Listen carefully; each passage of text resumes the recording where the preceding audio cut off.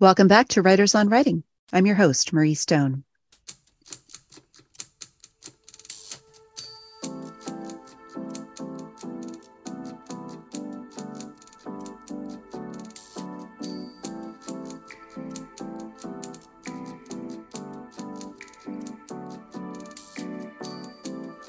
Maybe you heard the show is celebrating an important milestone this year, 25 years.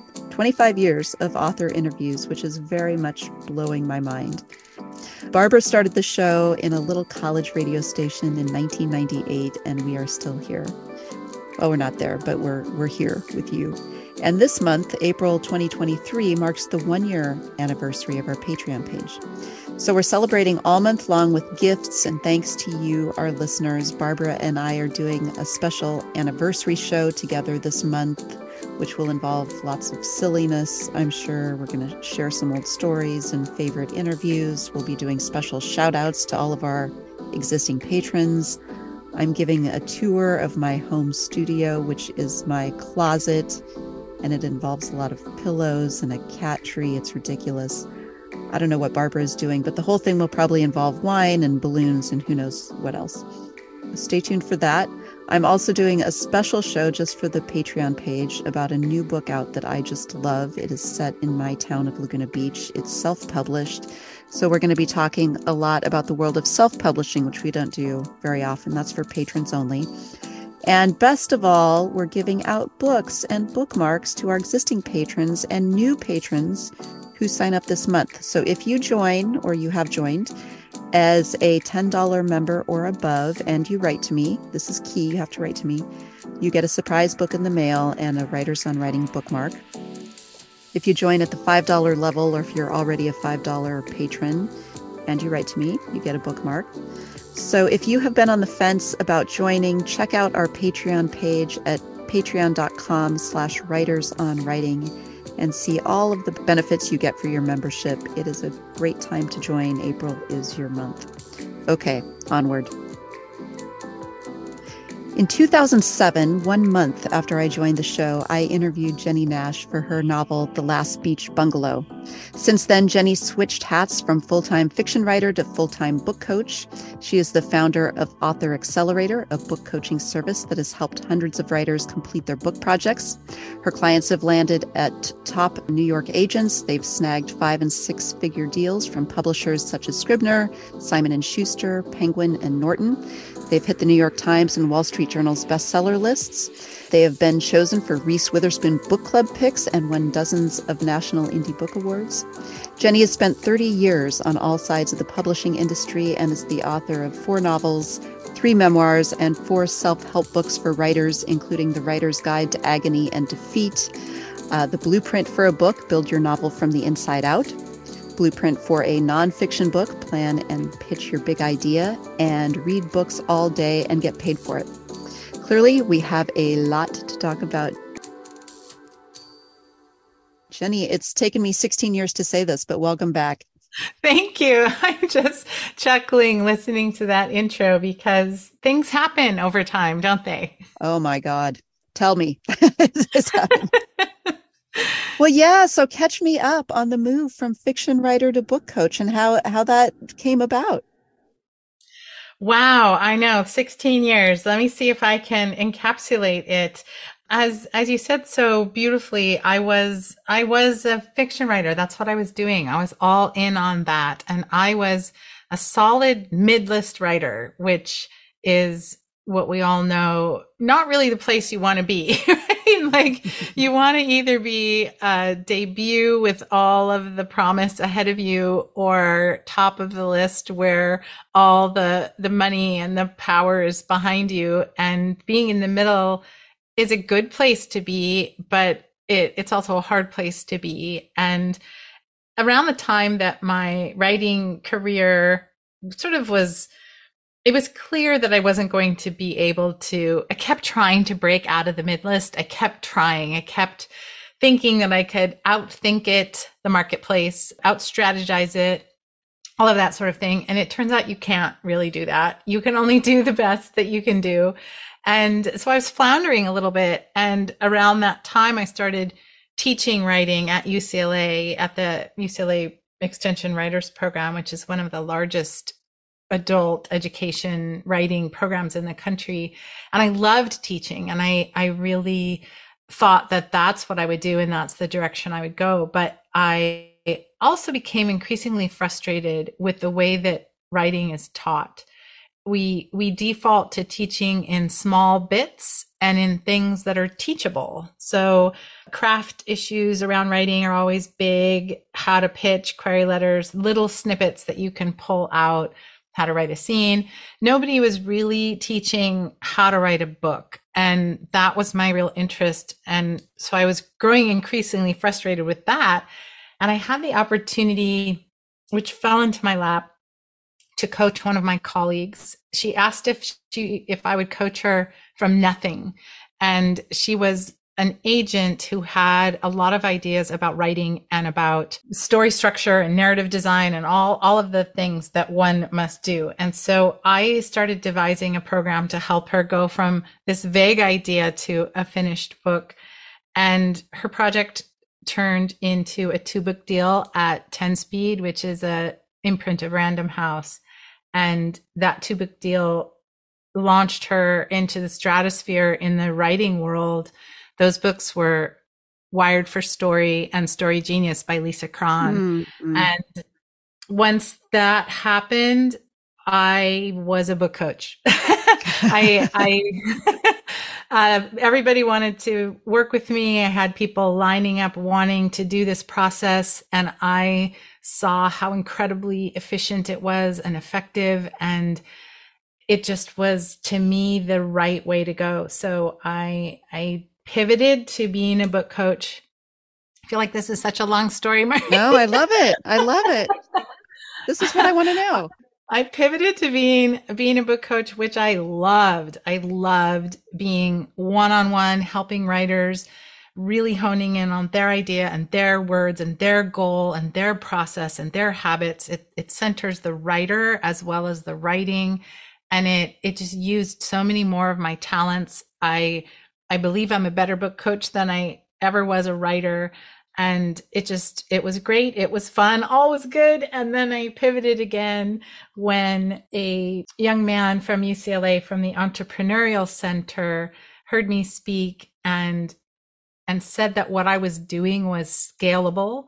And that was a word I didn't even understand. I didn't know what it meant. I was not thinking in any way, shape, or form about spreading this or teaching the process or anything, but he showed me that could be something we do. And we started Author Accelerator, and it's now we're in our 10th year certifying coaches, training and supporting other book coaches. And that has now become my thing. And I love it even more than I did. I still coach, actually. I'm never going to not coach, but I'm now devoted to evangelizing for book coaching and helping others to learn this amazing work.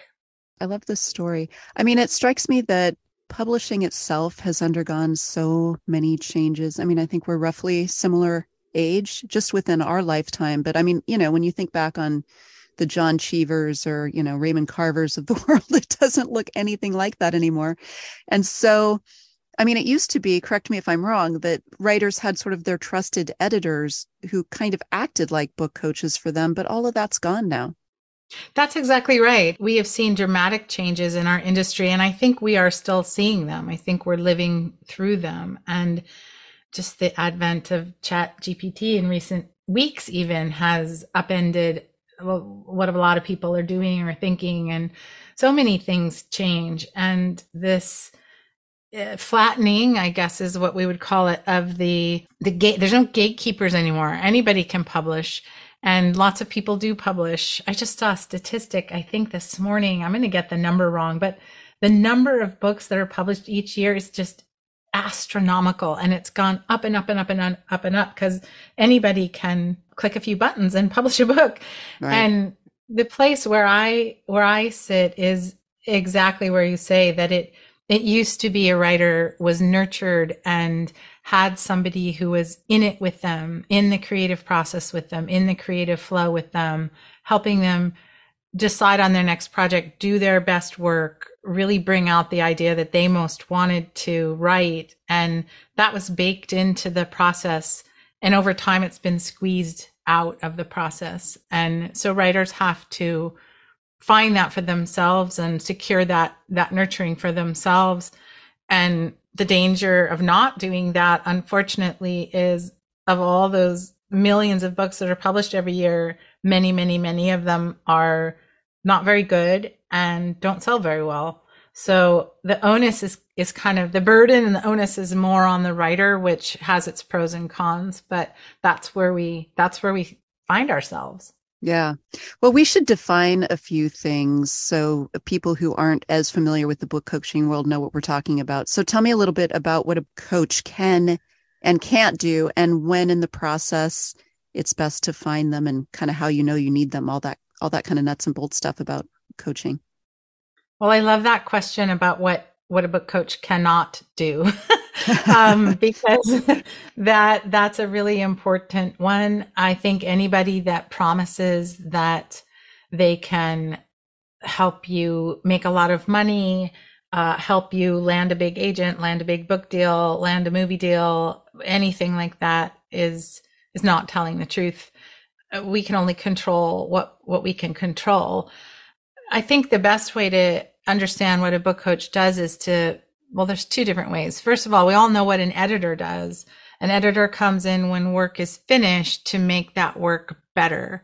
And anybody who's ever been well edited has adored that process, because it often is the first time you feel like somebody's really paying full attention to what you're doing. Before that point, most writers are scrambling for eyes on their work or interest in their work from partners and spouses who maybe don't get it to people like their mom, who are maybe going to either say that's nice, dear, or something worse, or other writer friends who are mostly concerned with their own work. And having an editor immersed in your work and caring about your work and reflecting back on your work is a deep joy for a lot of writers. What a book coach does is bring that attention to the work throughout the creative process, so that instead of waiting till the end when you're done, you have somebody in it while you're creating the work and while you're developing the work. And so then that question of what can or a book coach can't do, there's no magic way to make writing a book easy. There's just not. It's not easy. And there's no magic way to prevent having to throw out pages or have false starts or be stuck or be in despair and doubt. Those things are part of the process. What a book coach does is make you feel less alone in that, give you some guidance to get out of it perhaps faster, or at least to normalize what you're going through, to help you make the vast number of decisions that a writer has to now make regarding the project, the positioning, the marketplace, how to bring the book to life, how to connect with an audience, all of those questions. So it's editing the work while the work is ongoing, and also bringing a career guidance and a sense of creative guidance to the project as a whole. So I like to say that we provide accountability, feedback, emotional support, and marketplace intelligence. I love the emotional support, because I do feel like I either encounter writers who are way overconfident, where they're like, I'm going to be the next J.K. Rowling, or they're plagued by imposter syndrome so much that they can't get one word in front of the other. And I'm sure you encounter both of those in your line of work too. But it sounds like, I mean, this could be just as much, standing by somebody's side emotionally as it is procedurally through getting the book done. Well, the big insight that I have had in my career as a book coach is that there is never a project, I can say that without equivocation, there's never a project that doesn't at some point come down to being an emotional situation. Hmm. And by that I mean you can plot or plan out a book, you can plan out the project, you can hit all your deadlines, you can do everything, right on track and according to design, and you are still going to have to confront the emotions of creation. And I find that the more successful somebody is, the more that is true. Hmm. And your notion that you encounter people who are overconfident, that gets stripped away when you're writing your second and third and fourth and fifth book. That overconfidence doesn't belong. And so I think it gets harder and harder and harder. And I often feel when I'm deep in a project with a client that it's all emotion, Hmm. and that all the other things that we're doing are offshoots of that, or side concerns to that if the writer can get there.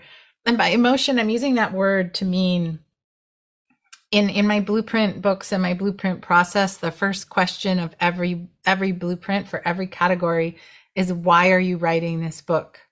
So the answer to that, what your motivation is, where that motivation is coming from, whether it's coming from a place of anger or rage or injustice, or I've been writing a lot about memoir lately because I'm working on a blueprint for a memoir book.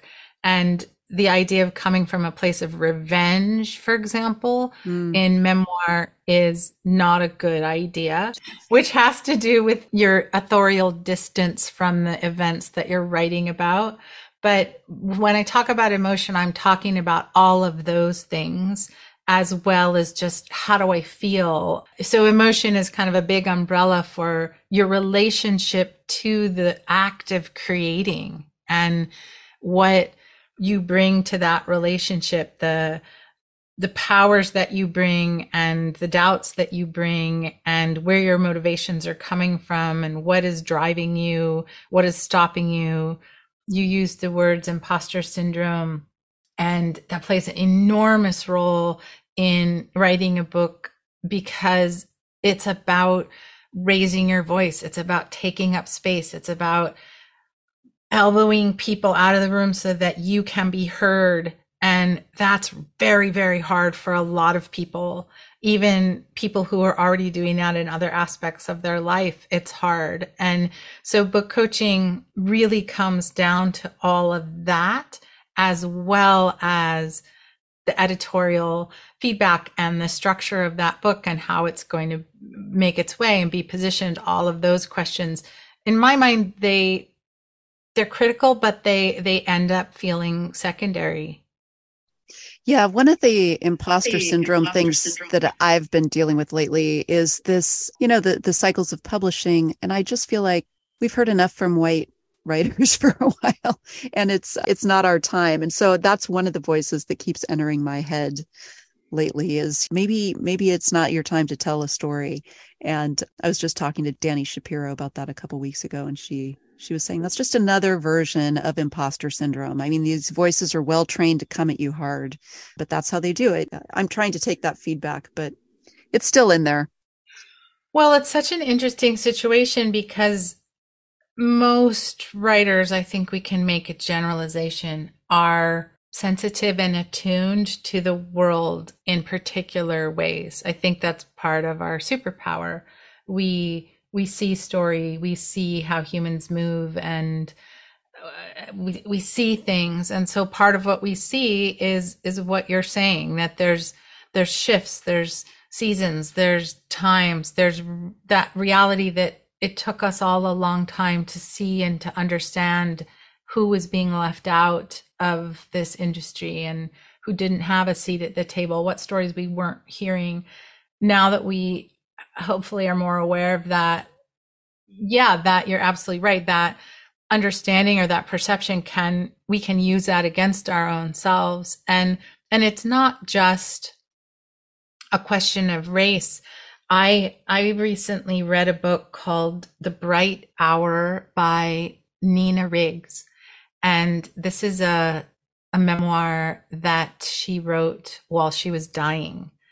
Hmm. She was a mother of two young boys, and She's a descendant of Ralph Waldo Emerson. And I believe the bright hour, I may have this wrong, but I believe it's a quote from Emerson. Mm. But this is an incredibly moving story. It's heartbreaking, beautifully told, beautifully designed. We know what happens. She dies at the end. Somebody else finishes the book. And while I was reading it, all I could think of was that this book was already written by Paul Kalanithi, who wrote When Breath Becomes Air Mm. Mm. about 4 or 5 years ago. Huge book. It sold so well and became a real staple in that kind of grief memoir category. And I kept thinking while I was reading the Nina Riggs book, did she know? Did she not read that book? How could she be in the situation that she was in with a disease that she was fighting and not have read that book? And then I came upon in the pages of her story that in fact she had read this book. Of course she had, right? And what it meant to her. And she briefly mentions it in some other books and moves on. And that has just stayed so alive in my heart because she had that conversation with herself. Do we need another story of a writer dying of cancer? Does the world need another story when Paul Kalanithi did such an incredible job with his? And it's just riveting. And why do we need my story? Maybe we don't. She had that conversation. The fact that that didn't stop her or sway her or whatever it is that she did to overcome that and realize that in fact we do need it. We need all of those stories and all the permutations and all of the voices and all of it because we need books to help us know how to live and how to die. And thank goodness she wrote that book. And the next person who's going to have that same story, thank goodness they're going to write that book.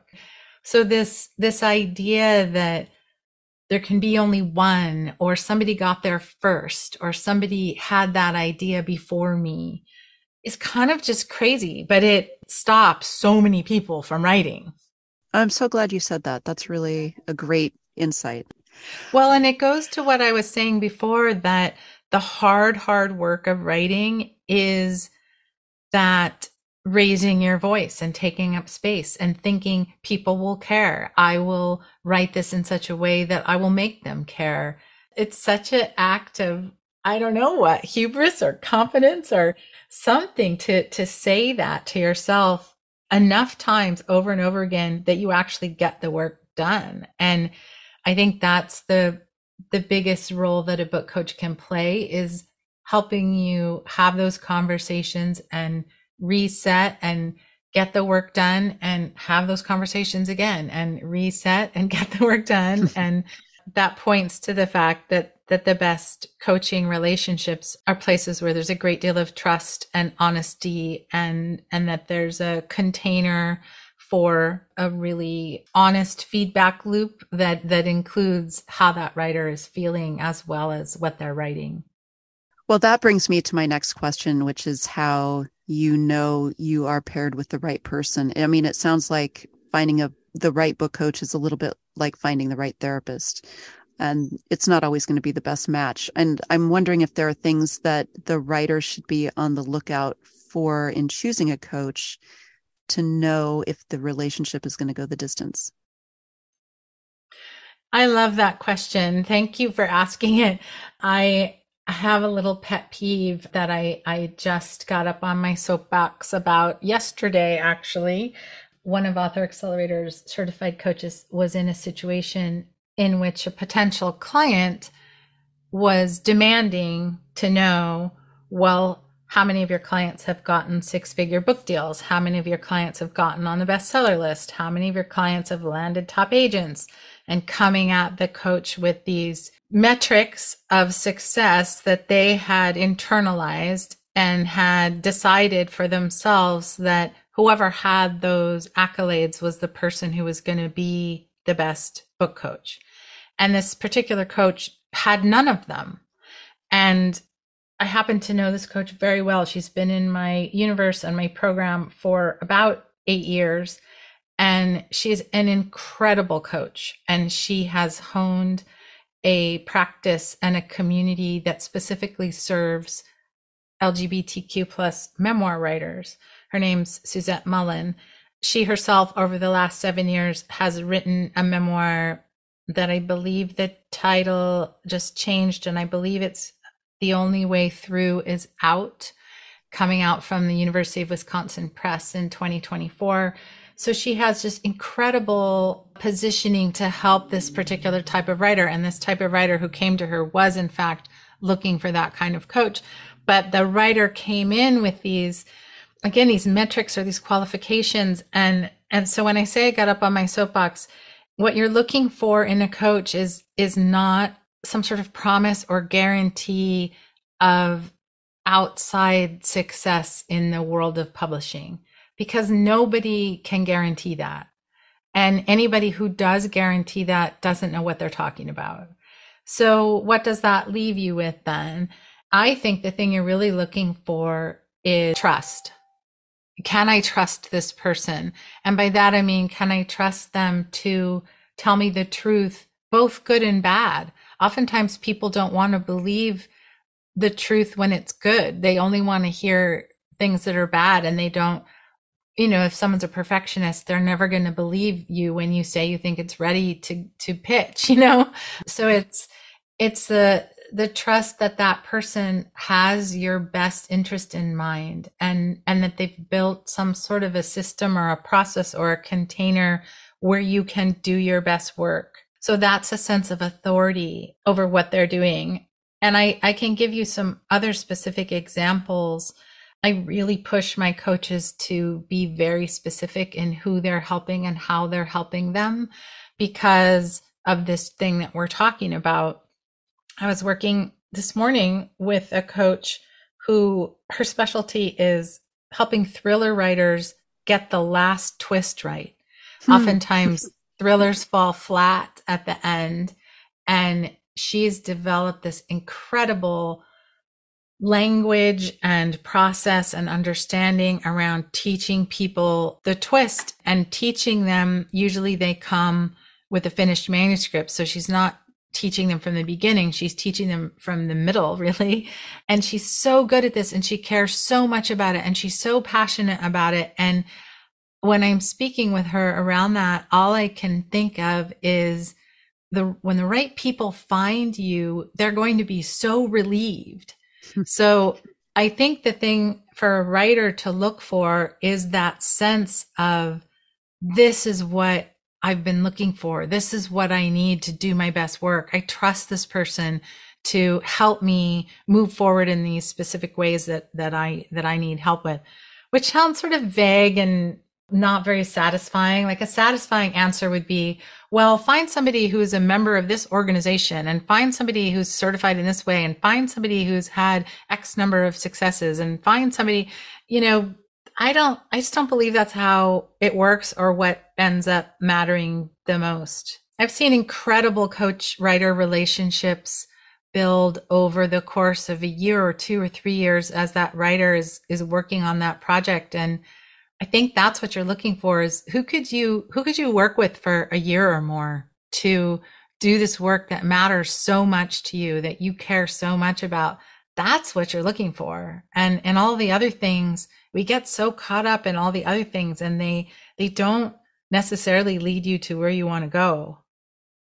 Well, your comment about the client who was so focused on metrics reminds me of your first point, which is to go back to the why are you doing this? And it sounds like his why was to get a 6-figure book deal, which is not a great answer.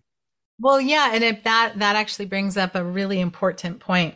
I believe that your why has 2 components. One is external, what you want externally, and one is internal. So an external why could, in fact, be, I want to hit the New York Times bestseller list, or I want to make a whole bunch of money, or I want to land a traditional book deal.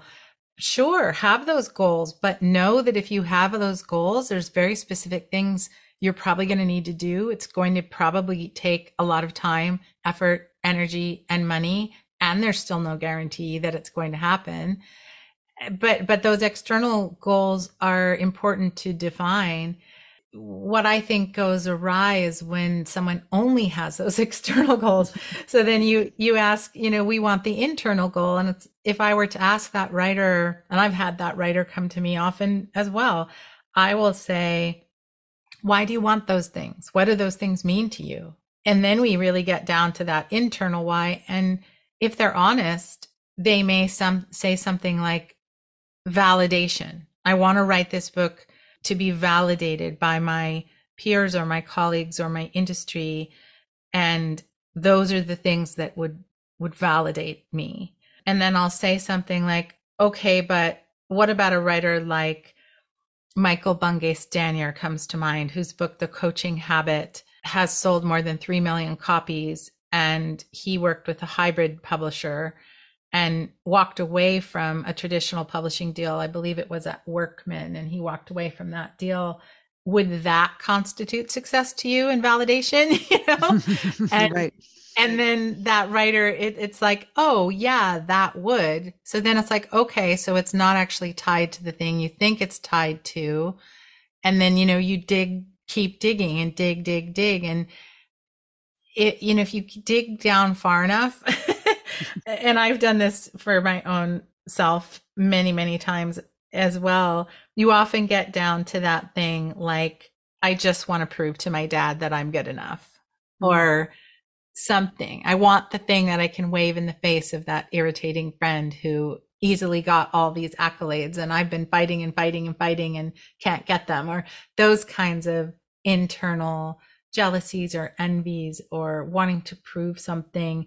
And I think all that is incredibly helpful to know. We all have those things, and it's really helpful to know what will make this book a success and what would make you consider it to be a failure. And then the decision is, are you willing to risk those things? And what are you going to do to mitigate those failures if they happen? And those are the kinds of conversations that a book coach is going to have, because what's so unique about a book is that it's written over such a long period of time. It's not something you just snap your fingers and it's done. And, you and I were talking about the changes in me and my life in 16 years. Those kinds of big changes happen in a writer over the course of their developing a book and bringing it to life and publishing it and bringing it out. And I think if you don't tap into those deep level motivations and your deep level why and keep coming back to them and using them as a North Star and a touch point, it's pretty easy to get lost. Yes. I mean, I really haven't heard people talk about the importance of asking yourself these questions at any point in the process. I mean, they're so focused on the book, they're not maybe focused on exactly why they're writing the book, all those internal motivations.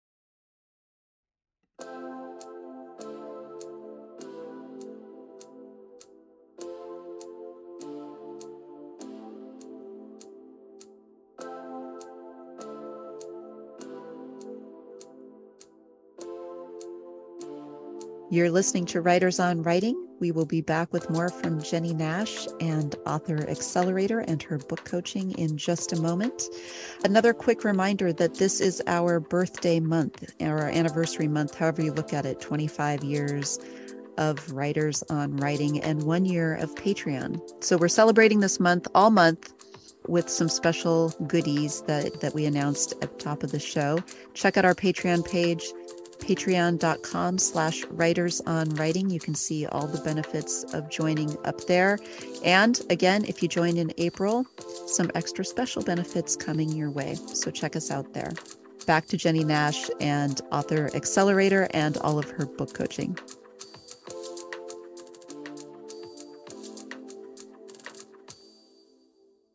So it sounds like people, regardless of whether they have an MFA or, even a PhD in creative writing, would still benefit, even if they've gone through sort of the capital T training of how to write a book, would still benefit from this sort of deep work as they're working through whatever the book is they're working on. Well, I think so. Yeah. I have a very unique perspective in that Author Accelerator has, as of today, I believe we've certified 157 coaches in fiction and nonfiction, and we have somewhere in the neighborhood of 300 to 400 students moving through our program. And the the statistic that I am about to share is so surprising to me, but more than a third of those people have advanced degrees. So either PhDs in a lot in the humanities, but also anthropology, geology. I think we have 2 people with math PhDs. Wow. So all different kinds of academics are in our training program, and then huge number of people with MFAs. And so when I say that I have a unique perspective, I myself have neither an MFA nor a PhD. And what I believe is true is that the vast majority of those programs are not teaching book design, how to write a book from start to finish, how this creative process unfolds. That's not what they're teaching, because these students come into our program and I'm always kind of biting my nails, like waiting for somebody to come and say, can I have my money back? Because I already learned this in my MFA program, or I have a PhD. I don't need this. It turns out that I know it all. And the opposite happens. And most of the feedback that I get from these students in our program is nobody ever talked about this. Nobody ever talked about, like you're saying, the why of writing a book, or the how, the whole unfolding of the process. Or from the book coach's perspective, we have a lesson, for example, in how to identify a writer, like a red flag where a writer is not serious about the work, or not likely to finish, or likely to be a problem for you, looking at writing from that perspective, from that kind of holistic overview of the creative process perspective. The things that a MFA program or a PhD program teach are incredibly valuable, and I would say that they just come at it from a really different angle, and from an academic angle, and from an understanding of the inside the work, if you will.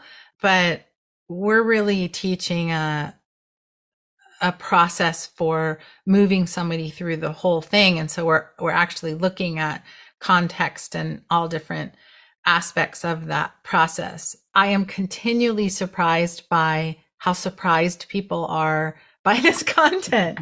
And I think I'm fortunate that I didn't come up through those kinds of programs, that I came up through the teaching writing in order to be published path. My first job was at Random House. I've always been attuned to publishing as that's the outcome you're seeking, and how do you get there, and what are the requirements of that. And the first requirement is you got to finish the book. So so that's the thing that we teach, is how do you help somebody finish a book who's got a life, and who's got a dog that needs to go to the vet, and kids who are homesick, and all the things in a life. And so it's a very different perspective from academic programs. Absolutely. And all of the marketing and, yeah, you're right. The business of publishing is absent from those MFA programs. Well, let's talk a little bit about Blueprint for a Novel, because it's such a useful book. I got so much out of it. And I should say at the outset that you can combine this book with any other method that you are comfortable using that came up towards the end of the book. So if you are a devotee of John Truby's Anatomy of Story, or Robert McKee, or Joseph Campbell, any of those, you can combine this method with those methods. So it's not to replace something. If you're a Save the Cat person, you can use this alongside of it. But first of all, I love the analogy of the architecture of building a house, and how you approach the novel as you would approach the blueprint for building a house. And I wonder if you could just kind of walk us through that introduction, that analogy, because it really kind of sets the stage of how important it is to think about a lot of things before you set pen to paper.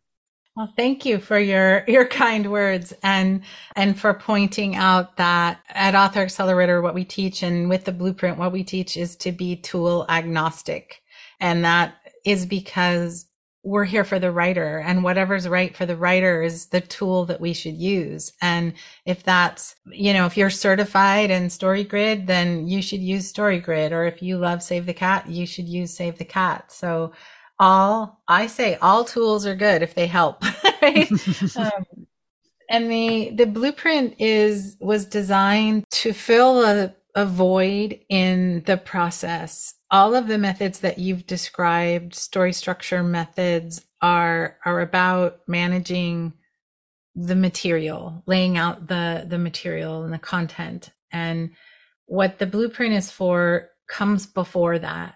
And it's this foundation. And so the house analogy has to do with the fact that a lot of writers will come to an expert asking for advice, and they ask things like, can you look at my query letter because I want to get an agent, and can you look at my website, how does it look? And from the house building analogy, that's like choosing paint color. It's so far down the road in terms of what you have to have built and solid to succeed. And so the idea of a blueprint is exactly as it is for building, where you've got to know what you're going to build, what the function of it is going to be, how it's going to be used in the world, who's going to live in that house, who's going to be attracted to that house, how is it designed to serve the person who's going to come to it. And laying that really solid foundation with a blueprint is, in my mind, where a lot of writers go wrong. They leap into some of those processes that you talked about, the structuring or plotting. If we're talking about fiction, those processes, they're so in their head with their world, if they're world building or their characters or the things that happen, that they have not stopped to ask themselves these foundational questions. And what I found as a book coach is that 99.9% of the manuscripts that I would see the people needed to go back and ask these fundamental questions. They had not asked them, and you could see the flaws in the finished manuscript. So I kind of went on a mission to make something to help people before they write all of those pages that don't work. And it's kind of a hard sell, I'm not going to lie. People don't want to be told that they have to, not that they have to, but they would be well served to do some of this work before they start to write. I made the blueprint deliberately quite short, and there's 14 steps. It's very easy. It should not take you very long. There's constraints on it so that it can't take you very long, because I want people to be able to say, if I just spend a week or two doing this work, I will save myself, literally, it could be years of frustration on the other end. And you asked earlier about what's the best time to use a book coach. And I would say that if you have even a very small budget to work with somebody, the time to do it is before you start to write. And get your blueprint solid, get that foundation solid, understand your why, understand what your ideal reader might want, understand where this book fits in the marketplace, understand on a high level what you're trying to do, what your point is, what you're trying to accomplish. And if you can get a little bit of feedback on that before you start to write, odds are very good that you're going to do a much better job and write a much better book. And as I said at the beginning, it's not going to save you. It's not going to make it faster, easier, or anything, but it is going to be less frustrating. You will feel more confident, and I believe you'll end up with a better product I do believe you'll end up with a better product faster. It's just not going to be fast. But that's the promise of the blueprint is do all of the hard thinking before you start to write, because most of the time people are trying to think while they write. Oh, I was going to give a shout out to the person who really cemented that idea in my mind, which is Rachel Aaron in her book 2000 to 10,000. She talks about how you can sit down in a writing session and write 10,000 words instead of 2,000 words. She's a working writer and she needs to get words done fast and done well. And she, in this little book, she does a self-analysis, and her conclusion is you can write better, faster if you separate out the thinking from the writing. Most people are trying to think while they write. They don't know that that's what they're doing, but they're glomming the two things together. And that's what the blueprint does, is it separates out, do the hard thinking first, then you can turn to doing the writing. Yeah, you have an analogy in there, which I think is it was so relatable to me, which is that as a novelist, you have this very shimmery, beautiful home. You know what your ideal home looks like. You can picture it in your head. But then when the contractor shows up to say, exactly how big do you want your kitchen? And you're like, I don't know, big kitchen. Right, I don't know. right, And you're right. I mean, that was right. just so relatable of, yes, that's how it, I have no idea, really. I haven't thought it through. And I also loved, you used another analogy. So the blueprint, I love the analogy of building the house and getting the foundation down. And then the coach is somebody akin to coming in and looking at your golf swing. I heard you say, like your hips aren't adjusted correctly, or so both of those in tandem, I think I can see how those can work together. That the blueprint, yes, will get you far off the ground, but you won't have the personal touch of the coach who would come in and say, okay, but your swing is off. Yeah, so what a coach is going to do. I keep talking about things I did this morning, and we're talking, it's just the middle of the afternoon. I had a really busy morning. I was going to say, you did a lot today. Yes. I taught a class, I did a coaching session, but I was working with a writer this morning who actually just did a beta read of my blueprint for a memoir book.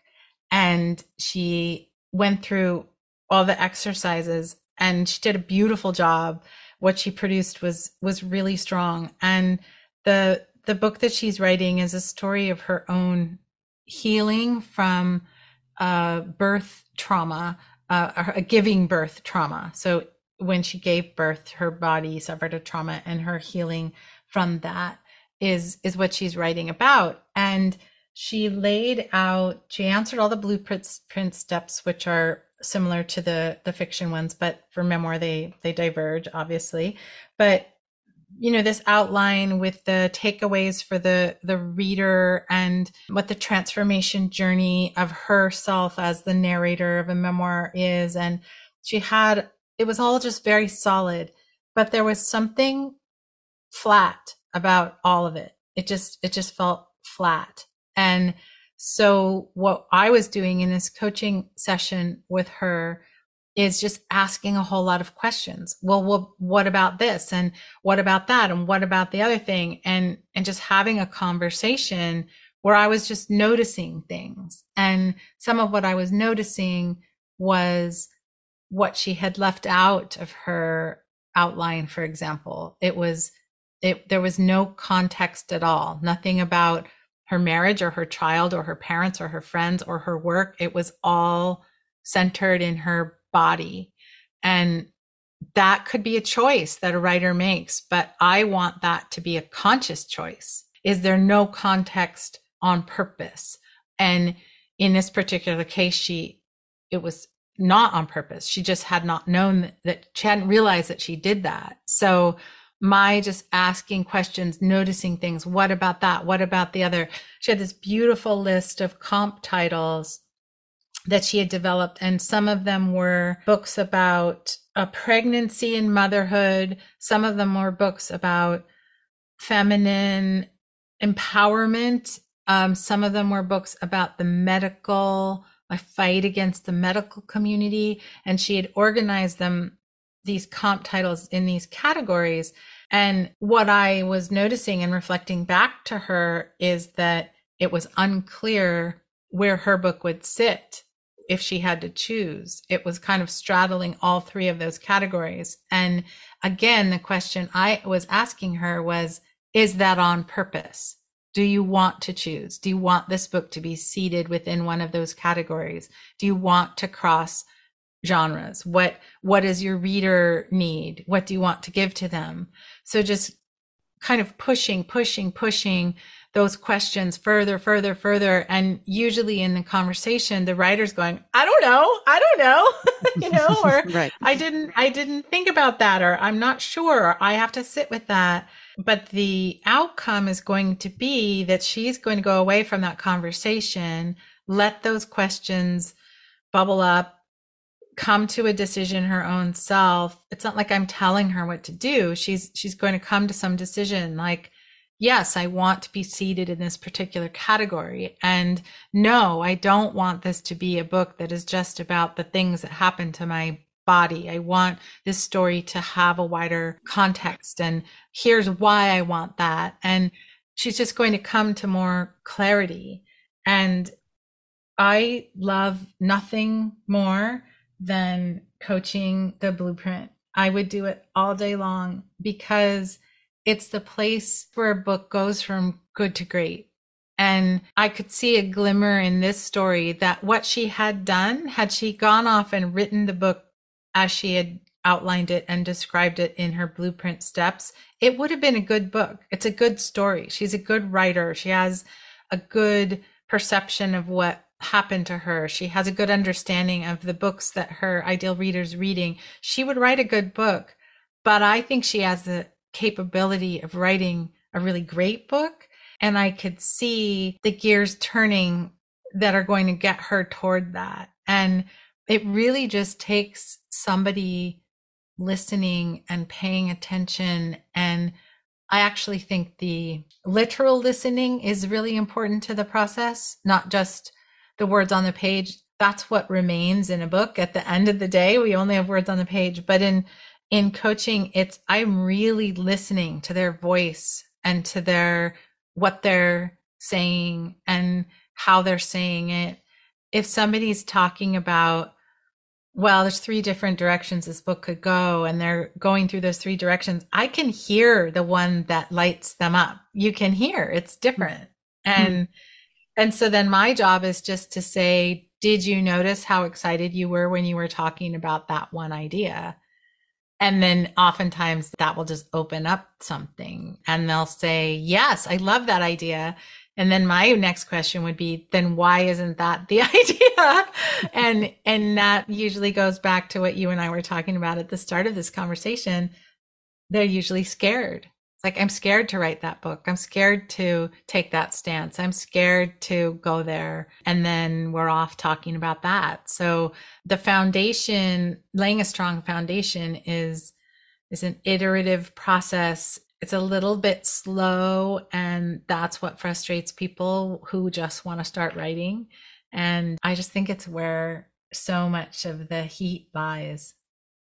It's interesting you should say that because as you were talking about the flatness of her book, I was wondering if that was a consequence of adhering too closely to an outline, that she kind of overthink it and maybe overthought it, overthought it. And got caught up a little bit in thought the magic out of it. And I don't know if you see any consequence of, because we always have this, the pantsers and the plotters. And if you're too much of a plotter, you can kind of plot the magic out of it. And yeah, I'd love to get your thoughts on that. And if that's what she was risking doing there.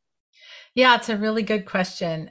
I personally don't think it's possible to plot the magic out of something. I am so firmly in the not pantster camp that I just don't think it's possible. Maybe in the first iteration, but if you stick with that process long enough, I've just seen too many examples of people who allow this work to unfold long enough and push themselves hard enough and ask those questions and come back again and again and again, that those aha moments come in the structuring process. And then the books they write, I think the reason that I believe that is that I think creativity thrives within constraints. Hmm. I really believe that to be true, that, the frame you put around the painting, or if you are making a movie and you decide it's going to be set in the 70s and that the music is all going to be that vibe, all of those decisions and constraints that you put make it what it is. And the idea that having no constraints is where creativity thrives, I just don't believe it to be true. And as soon as you start putting constraints on things, even a timeline, this story is going to unfold within the course of a week, or this story is going to unfold over 3 generations. You're making a decision that's a constraint, and everything else has to live within that constraint. So the act of writing is the act of making those decisions and narrowing your choices. There's no way around that. So what we were talking about earlier, doing the thinking while you're writing, that's what pantsing is you're deciding while you write what that time frame is going to be. And it might take you 70 pages to figure out that you have to go back to square one because you didn't make that decision from the beginning. Or people will end up with like multiple POV novels, and they did never stop to think, whose story is this? They just have all these voices, and the constraint needs to be, whose story is it? So you have to ask and answer those questions at some point. So I just don't think it's possible to take the creativity out of the process. I think a flat outline at the beginning is no different than a flat manuscript. The writer hasn't made the choices that make the conditions in which they can thrive. So I just don't, to me, it's not even a question. And the question, I think, is if you are a person who writes your way to the answers, you should be that person, right? Like embrace the fact that you're that person. It's like, I write my way to the answers. Therefore, I need a lot of time, and I need to give myself a lot of grace, and I need to be prepared to throw out a lot of pages, and I need to be prepared to enter into a process where I give those pages to readers and they find logic problems or things that aren't working, and I'm going to have to go back and fix them. There are a whole heck of a lot of really great writers that work that way. And if you're that person, you should just acknowledge, that's my process. That's the way I work. And therefore, Jennie and Nash's blueprint sounds like the biggest nightmare of my life, right? That person should not enter into this process. But I think, just like writing, most people aren't intentional or aware enough about their process to be able to even say that. They'll say, well, I like to pants, and plotting wrecks it for me and takes the mojo and the joy out, and it's not fun. And so I'm a pantser, and that's what I'm going to do. And then the question I usually ask is, well, how is that working for you? Are you happy, right, with your outcome? Are you happy with your time you're spending? Are you happy with your process? Do you feel comfortable in it? Does it bring you joy? I mean, the process has lots of parts that aren't joyful, but I think there's joy in hard work. But, asking how is that working?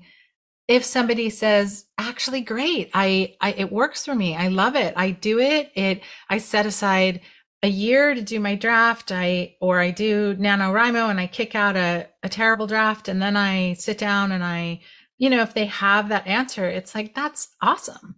But if they're like, well, no, I have 3 unfinished novels sitting in my drawer, and I've been working on the same 50 pages of this other book for 2 years, and I can't seem to get anybody to want to work with me, if I'm pitching to agents, and, I feel like I'm spinning in circles and I don't think I'm getting any better, and the clock is ticking, then I would say, well, maybe try a different way. I forgot to ask one question that we had from a listener. I lobbed up that you were coming on the show and solicited questions. Somebody had a question about platform and podcasts. Apparently, some publisher gave them advice that you should be launching a podcast in conjunction with your book. But I think that goes to the larger question of platform. And I don't know if that's something you work with your writers on. Maybe it's more important in nonfiction than fiction, but is that part of the process as well as sort of building up their readership before they launch their book? Yes, I think it can be, and the answer is very, very different for fiction, nonfiction, and memoir. The way that it enters into the coaching process is if somebody tells me that their goal is to get an agent in a traditional book deal, no matter what genre they're writing, their ability to connect with their readership is going to play into that decision that the publisher is going to make. Way more so on the nonfiction and memoir side than on the fiction side. You can write a fantastic novel and live in a cave and never have anything to do with any platform or social media, and it can be plucked out of the slush pile and lifted up and celebrated. That is a thing that still can absolutely happen. It can sometimes happen in memoir as well, but I think it's getting harder and harder in memoir to publish that kind of book. We're seeing more and more what people call memoir plus, which is memoirs that also have some sort of cultural awareness component or social component or research or that sort of thing. And then on the nonfiction side, you're running a big risk if you don't have a platform. So it really depends on the genre. And I would say that I would say that in general, anybody who says you have to do X is maybe not to be trusted, because the idea that you have to have a podcast in order to publish a book is preposterous, really. Yeah. Like, what if you have 500,000 Instagram followers? Do you have to have a podcast? No.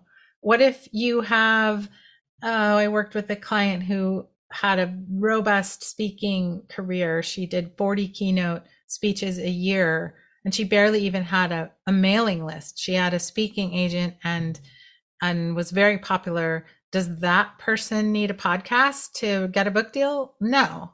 So that's sort of silly. And you'll hear the same thing. Like, you have to be on Instagram. You have to be on TikTok now. You have to be doing videos. You have to do X, Y, and Z. Anybody that says that, it's just not right. But all of that being said, your ability to understand who your reader is, understand what they're reading, how they're finding authors, how they're connecting to their readers, your ability to understand that is going to make you a good partner for your future publisher, whether that publisher is a university press or a small press or a hybrid press or a traditional publisher, or if you publish your own self. That skill of knowing how books are pressed from hand to hand and friend to friend, and knowing how the universe works in terms of finding out about books and your particular book and how that works, you have to know that. And if you don't know that, I think you're just fooling yourself. So it's being aware of the fact that authors have to be involved in the marketing of their books now, and understanding how that might go. An example that I recently encountered that I think is a good one is, I'm blanking on the name and I'm sorry. It's the book Wintering. I think Oh, the yeah. writer's name, Catherine. Is it Catherine? I'm blanking. Scandinavian, yes. Yes, Yeah. exactly. And it's this, Wintering is a sort of, it's a memoir with some how-to elements or prescriptive elements about seasons of rest and taking time to slow down and recharge in your life. And that book has done really well in the marketplace. And I believe that she also published a journal to go with it. And I know that she partnered with a candle company to make particular kind of candle. And so this marketplace awareness of how her book is being used and who was using it and what type of person was buying it and what other things they would need or do whilst wintering, that is just genius. It's not like, oh, you have to have a marketing tie-in and you have to productize your book and it's not like that slick salesy thing. It's just a deep understanding of who that reader is and what are they getting from that experience of reading your book, and who are they in the world, and what is the context that they're living in, and why is that book being pressed from hand to hand, and that sort of understanding. So in a perfect world, I'm very good friends with a man named Dan Blank. He runs a company called We Grow Media, and he's a book launch specialist. So he helps people after they've written the book to prepare for that book to come out into the world. And we're in a mastermind together. And Dan and I are constantly saying that in a perfect world, people would start marketing when they came to me for the blueprint. Right? Yeah, so yeah. that they would start thinking about that and laying the groundwork and figuring out how they wanted to connect with their future reader and how they wanted to be in the world and what their, I'm using air quotes, brand is as an author. They would be thinking about those things from second one. And the problem with that, of course, is like, who has time? Right? Like just trying to write this book. So, there is no perfect world. So I would say to that listener, you don't need a podcast. If a podcast is the thing that would enhance what you're doing and help you build and help you connect with your future ideal reader, it could be a beautiful and wonderful thing, an awesome thing to do. But don't just do something because somebody said it's what you have to do, I guess. Figure out what's right for you and what you want and what your goals are and what you can do to try to bring them to life. I only laughed about the podcast because I have a podcast and the world needs no more damn podcasts. We've been doing it for 25 years. And I'm like, it's enough of the podcast. But anyway, I take your point. I love your point. So tell us how we find you. You have the Author Accelerator website is wonderful, and people can learn about becoming a book coach in addition to finding a book coach. And you have a wonderful website, but how best do you recommend people find and stay in touch with you? I would visit jennienash.com/blueprint. There are a lot of resources there, some free downloads and things around the blueprint books, and the blueprint for memoir will be on that page shortly after this conversation airs, a few months anyway. So I would start there. And I think authoraccelerator.com is a great place to learn about book coaching. Like you said, using one or becoming one. We are weeks away from launching a searchable database for our book coaches. And we hope that database is searchable for all those quirky, intangible, sort of weird things that make for good writer coach matches. That's not just have you helped 12 New York Times bestsellers, but what kind of person are you, and how do you coach, and what do you love, and how can you actually help me? Those questions that a writer really needs to answer. So that will be at authoraccelerator.com very shortly, and hopefully that will be a fun resource for people to use. Yeah, and all your free downloads are wonderful. There were checklists, and there's so much there. So yes, I highly recommend people check that out. Jennie Nash, we'll have to do this again. We're not going to wait 16 years. I think this is the first. Oh, that's not true. I've been back on other podcasts, but this is certainly the longest and so delightful. Thank you so much for having me and for thinking of me again. And honestly, what you've been doing for the length of time you've been doing it is an incredible achievement. And talk about being helpful to writers. What a gift you have given them. Thank you for that. Yeah, this year is 25 years for the show, which is just nuts. And yeah, wow, I know, just nuts. Well, thank you so much. We'll have you back. Thank you.